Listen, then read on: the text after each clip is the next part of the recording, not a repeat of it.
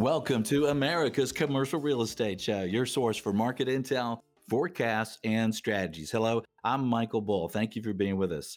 This segment is brought to you by CommercialAgentSuccess.com. It is the ultimate in training for commercial brokers. Learn more at CommercialAgentSuccess.com.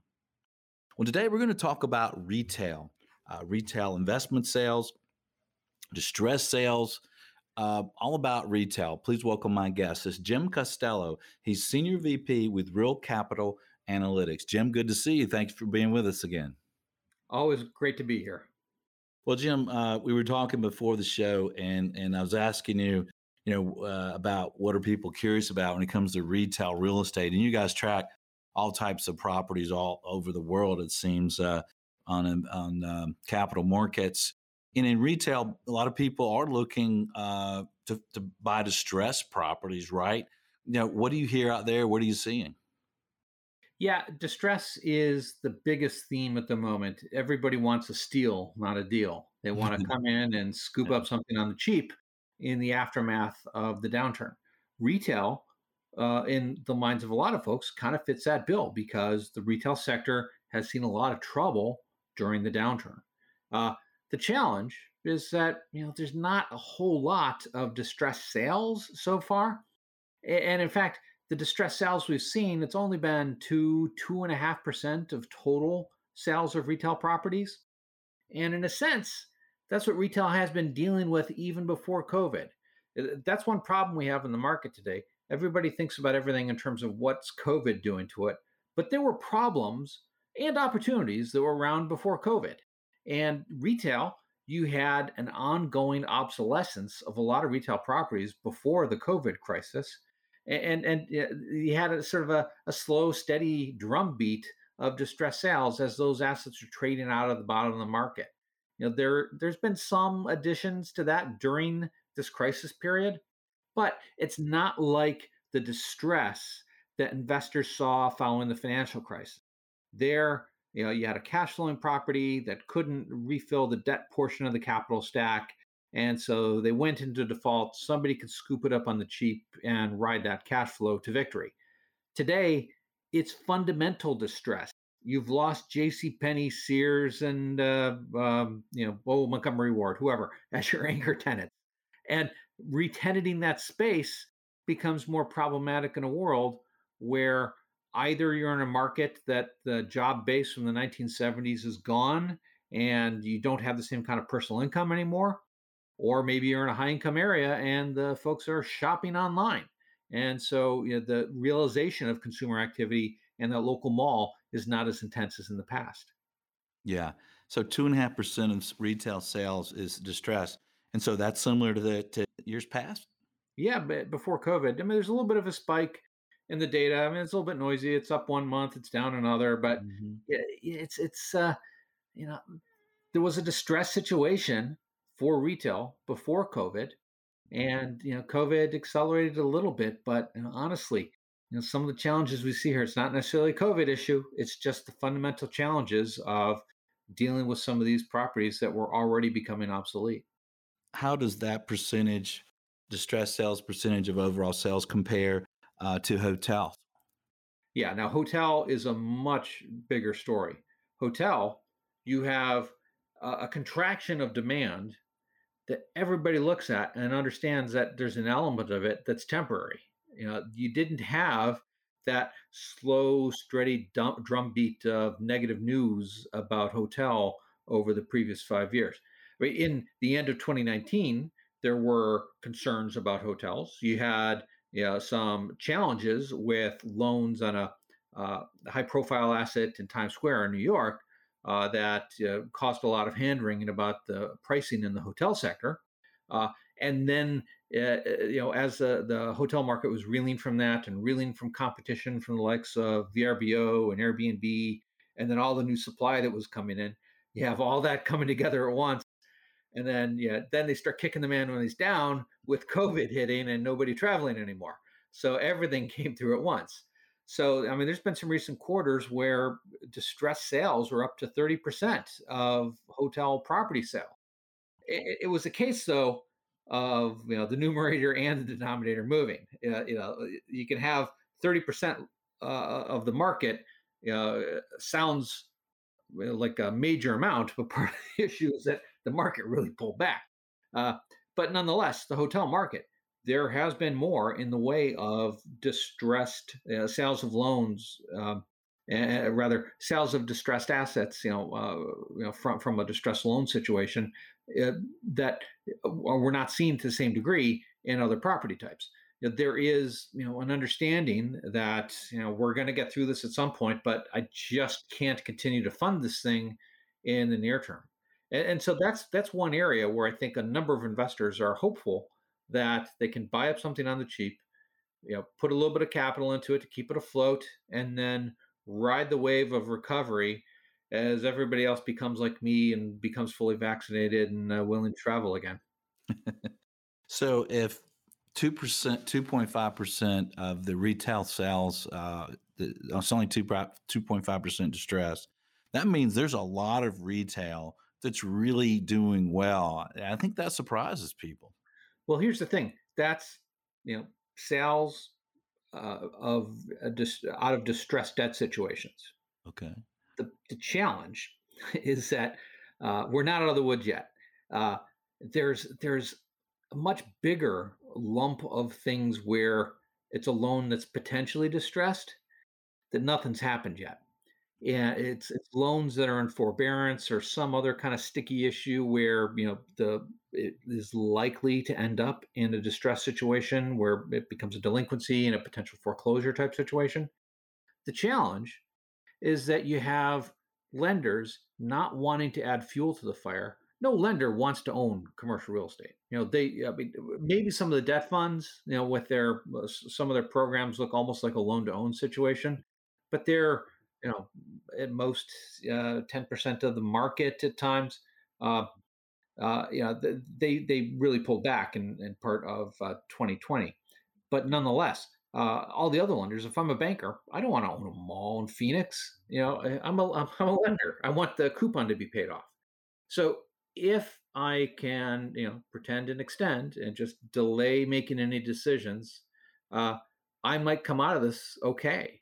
Because if things recover and I provide a little bit of forbearance, and then the property owner is able to, get things right sized and cure the loan, I'll come out better than if I foreclose on the asset and then I have to figure out, okay, now how do I manage it and how do I sell it? Because when they do that, they're going to lose capital, relative to what their loan was. So we're not out of the woods. There is that potential distress, and this is interesting because in the last downturn, that kind of stuff that was in forbearance, it was almost a foregone conclusion that all of that would eventually become a distressed loan and end up in the whole process of foreclosure and the loan workouts. Not this time. This time, there is that unknown. It will see how it gets resolved, and it may be resolved through other means as well. Yeah. Maybe you have a property owner who sells off a preferred equity share in a building, and that helps them to recapitalize a bit. And with the cash flow that they've got, they're able to at least preserve some upside for themselves, and but then get below any covenants they had in loan to value, to keep everything current. So, there's probably other ways through this time as well, in addition to the fact that the trouble is different this time through. Yeah, I mean, rather than have a foreclosure on your name, and in your reputation, who knows? You might even write a check to a buyer to close a sale with nothing left from it. So, sounds like you expect more distress to come up in retail. I do expect some more distress, but I don't think all the potential distress out there is necessarily going to end up as distressed loans. There that overhang where everybody's looking at each other and wondering who blinks first. Mm-hmm. Some of those properties are going to be okay. Some of those properties are going to get their revenue situation right sized. We're sitting on a huge amount of personal savings that consumers have built up throughout the crisis, where they've not been going out to restaurants, they've not been going and doing a lot of discretionary spending, that's going to come back. And it's going to come back in a big way with a lot of folks making up for lost time effectively. And so that's going to help some of these retail locations where there is a bit of distress or potential distress in place. Yeah. And that can help boost property income and may resolve some of the problems. Nonetheless, some of those, there are some properties where that loan and forbearance, that's a potentially distressed asset. Um, it's just everyone. For some of them, people see the writing on the wall. Yeah. Well, I was telling someone the other day of all the properties I've sold that I personally owned throughout my career, the most exciting sale I ever had was the only one that was distressed. And I was excited because at the closing, I wrote my last check. I knew this is it. I don't have to deal with this tenants, and it's my last check. I was so excited. But when I've sold properties that were performing well, all the other ones I've sold performing well, there was always some apprehension about why am I doing this? You mentioned that there's some demand that may you know jump here from COVID, and you mentioned too that there's a lot of sales that are not distressed. So there's some retail, I guess, that's doing really well. Now you live in New York, you work in New York, so you've seen a lot of that urban retail. I'm sure some of those areas are having a tough time. What do you see? Yeah, it's been an interesting thing. I've stayed in New York throughout the crisis, and there's been a real change. I mean, there's retail that's still open. Daily necessity needs are still filled. And if we look beyond that urban environment that I'm in, just to the retail market for the U.S. overall, kind of the shop space, the smaller assets that service the day-to-day needs. Deal activity was down in 2020 for those assets, just like everything else, but it did better than the bigger retail. Within the city itself, just looking at not just New York, but all the big urban coastal markets that have that kind of urban storefront stuff, it was actually down even before COVID. Uh, COVID did cause some trouble and pull that down even further. But the real peak for that activity was around 2015, 2016.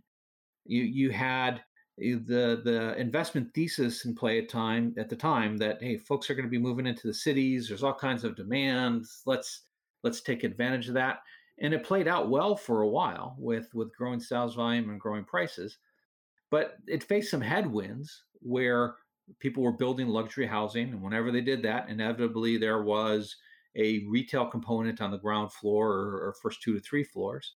And so you had a lot of new developments with empty space, and that empty space was competing. And so that was, on the one hand, in some areas, subtracting from potential income. Plus, you had areas where owners had bought an asset and decided to try and raise the retail rents, and then crowded out existing retailers. So it was pretty chaotic in the ground level for retail in the last 7 years or so. Nonetheless, deal volume had been running at something across these six major markets in the United States. It had been running above 2 billion a quarter from like 2013 to 2016, and then it slipped to anywhere from a billion to a billion and a half. But now in COVID land, it was definitely 500 million or so per quarter. It was not. It's not been a robust market, and part of it is that people were afraid. There were a lot of concerns that you had some turmoil in the cities at times. Social unrest combined with a demographic wave of people leaving the city. And some of the thought was that it's people who are leaving only temporarily, because there's no point in being in the city when it's not fun and you have to work remotely. But then there was a demographic wave that was leaving as well. People tend to forget the millennials already before COVID were starting to leave cities. They were in their late 30s and in 40s in some cases, having kids, settling down. That's just a natural point in life for them to move to the suburbs. Uh, On that point, I do think though that the demographics do support more young people in the urban centers moving forward. I mean, once we're done with COVID and all the 20 somethings can come back, I think they will move back to the cities. Um, just in the sense of young folks congregate where the other young folks are. That's how you get a date. And, it's more fun in the city than in the suburb. And so, I think they will be coming back to these areas and clustering in these areas, and that's going to help boost economic activity in terms of spending at restaurants and shops and whatnot. I want to get a little bit more of your view on that, Jim, because here we are, April of 2021, and gee, last time I talked to you, it seems like it was 6 months ago, but it was kind of early on in COVID, and especially being there in New York and tracking all types of real estate, including office. It seems that my memory was you had a pretty grim outlook for large office buildings in major markets, and and the retail around there. Here we are now, April 2021. There's been a lot of stimulus. We've got a lot of people vaccinated, and it seems like it's kind of a moving target. Where are you today on the future of these major urban cities and their rebound and timing? Actually, I think I've been more optimistic about these urban areas moving forward than others. Throughout the crisis, and there was a lot of talk that, the tech world, it's going to leave San Francisco and it's going to move to Miami. Uh, Everyone's going to leave New York and they're going to go to other cities. And I was dismissive of that, at the time, and part of it just gets into uh, just the perspective I have from having lived through four recessions now. And one of the things that has always popped up in every recession that I've been through is that the office market's never going to be the same again. Telecommuting is going to erode all the demand, and people aren't going to be coming back to the office anymore. So get ready for space per worker to plummet. And that's been a constant theme after every downturn. Now, but what people forget is that there are benefits to getting together that cannot be replicated in all this technology stuff. I mean, sure, we can collaborate to some degree with these online tools, but running into the director of sales by the coffee machine and just having an offhand conversation about some client or prospect you ran into when you were at the bar the other night, that kind of stuff, you just can't replicate as easily in sort of the scheduled world of everything that's done online. And furthermore, the thought that everybody's going to move to low cost markets. Personally, I just don't buy that, in the sense that the tech world wasn't making any money anyway. Look at all the high flying unicorns. They were pursuing a business philosophy called blitzscaling, trying to achieve scale before they achieve profitability. So the thought that you'd move from a high talent area like San Francisco to a low talent area like Miami, and I don't, I'm not trying to disparage Miami. It's a great city. There's a lot going on there, but you don't have incubators like Stanford and other high tech universities kind of drawing the population base there. That's why, for instance, the IBM Boca Systems operation never really kicked anything off there. Versus at the same time, you had Sematech really kicking into high gear in Austin, which was able to get something going because they were able to draw off of the University of Texas. But nonetheless, I think that these areas they will come back, and part of it is just there's a clustering of talent, and the firms will go where they can find the people. They're finding it in some locations that are different than San Francisco and New York, and that's a good thing in my mind. But there's still going to be big clusters of folks in these areas, and those deep labor markets are going to be hard to replicate. And is this comeback for these major cities, timing wise? Is it a year? Is it more? What do you think? Yeah, it's going to take longer. Where you are in Atlanta, it's going to be easier for folks to hop in their car, drive to the office, get inside and have 500 square feet, keeping them away from other folks and feeling safe and secure. Uh, in Manhattan, the notion of cramming into a crowded subway car with hundreds of strangers, that's unnerving to a lot of folks at the moment. So number one, even after, if we had the all clear signal tomorrow that COVID is dead, it would still take time because it's going to take time to kind of get over that psychological barrier. We saw the same thing after 9/11.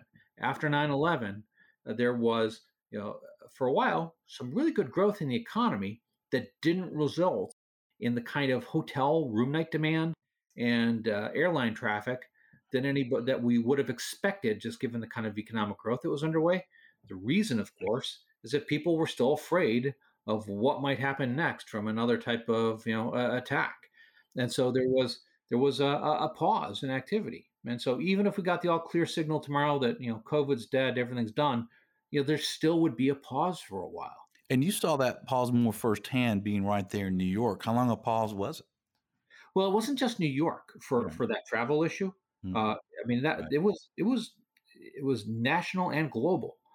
You had hotel resorts on the southern coast of California and Orange County that were underperforming just because in the middle of February nobody was coming out there in 2002, 2003 because they was still a stigma effect attached to travel.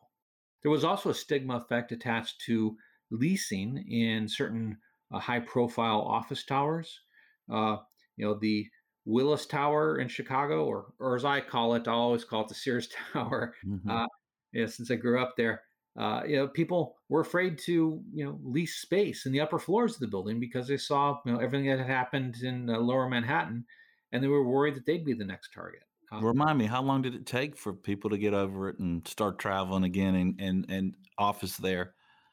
It was a good 3 to 4 years. I mean, it didn't happen right away. It was a slow, steady erosion of the fear, but you don't get rid of that fear overnight. And uh, it took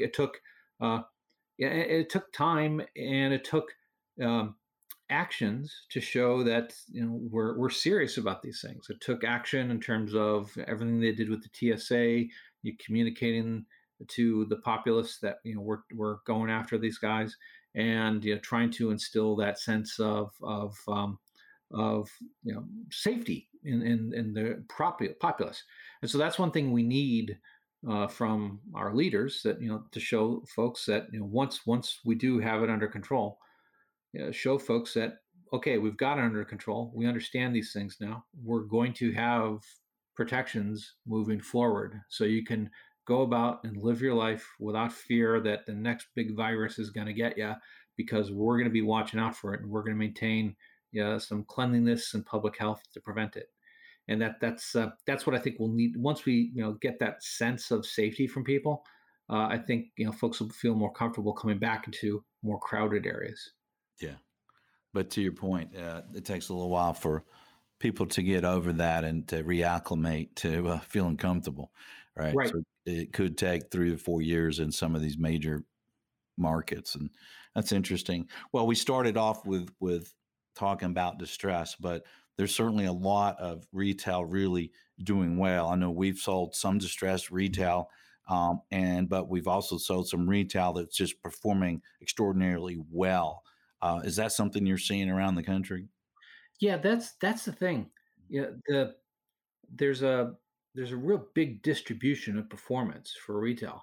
The thing that's going to get the headlines in the Wall Street Journal, it's going to be if it bleeds, it leads. Right.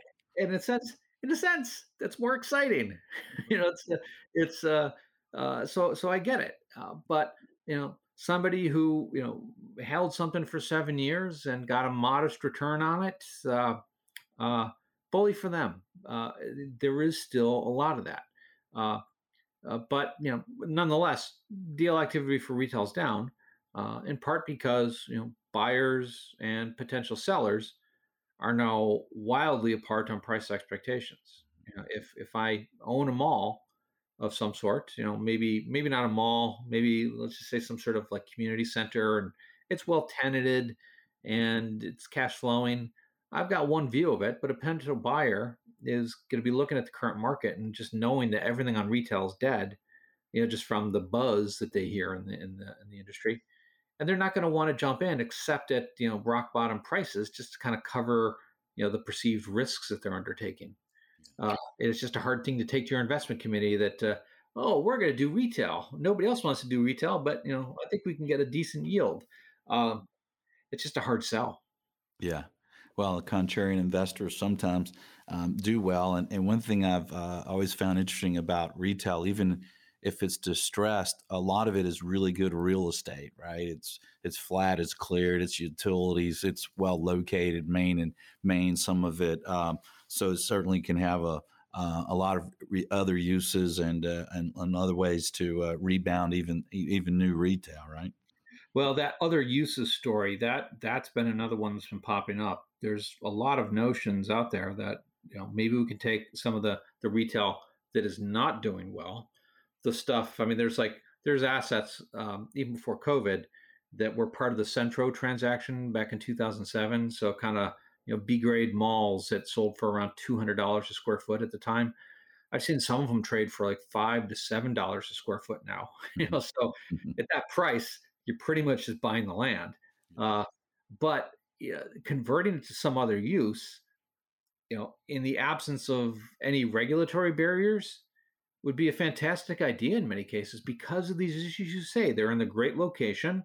The opportunity to kind of build some density in there. The problem gets into number one, did it fail because it's in a failing market? If you are in an industrial town in the Midwest where all the jobs from the 70s that justified building that thing are gone, maybe there's not much you can do. But then number two, there are regulatory barriers. There are some places where the local city leadership wants retail because they get tax revenue from it, and they're not changing the zoning because they still haven't got it that the world has moved on without them. And so getting them to accept changing it to some other use might be a barrier to get in the way. Fewer of those kind of barriers in places like Texas. There's some great examples in Dallas of older community center type properties that have been converted to a mix of uses, almost creating a bit of an urban village type setting. So any place where you have a lighter regulatory touch, you're going to have a better time kind of repurposing those older properties. Yeah, I know a lot of large shopping centers that I think will make excellent mixed-use developments coming soon and in our near future. Well, Jim, great information as usual, sir. We appreciate you being on the show again. Always happy to talk and can't wait until I can see you in person for one of these. Yeah, we can't wait as well, Jim. Thank you. And thank you for joining us around the country. Hey, if you will, please share the show with your connections and connect with us on your favorite social media. And until next week, when we hope to talk to you again, be sure that you always lead, learn, and laugh, and join us for America's Commercial Real Estate Show.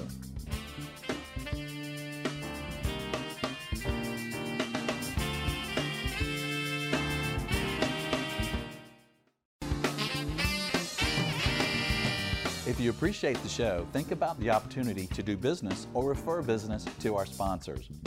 Bull Realty. For customized asset and occupancy solutions, visit bullrealty.com. Commercial Agent Success Strategies. For incredible commercial agent training, visit commercialagentsuccess.com.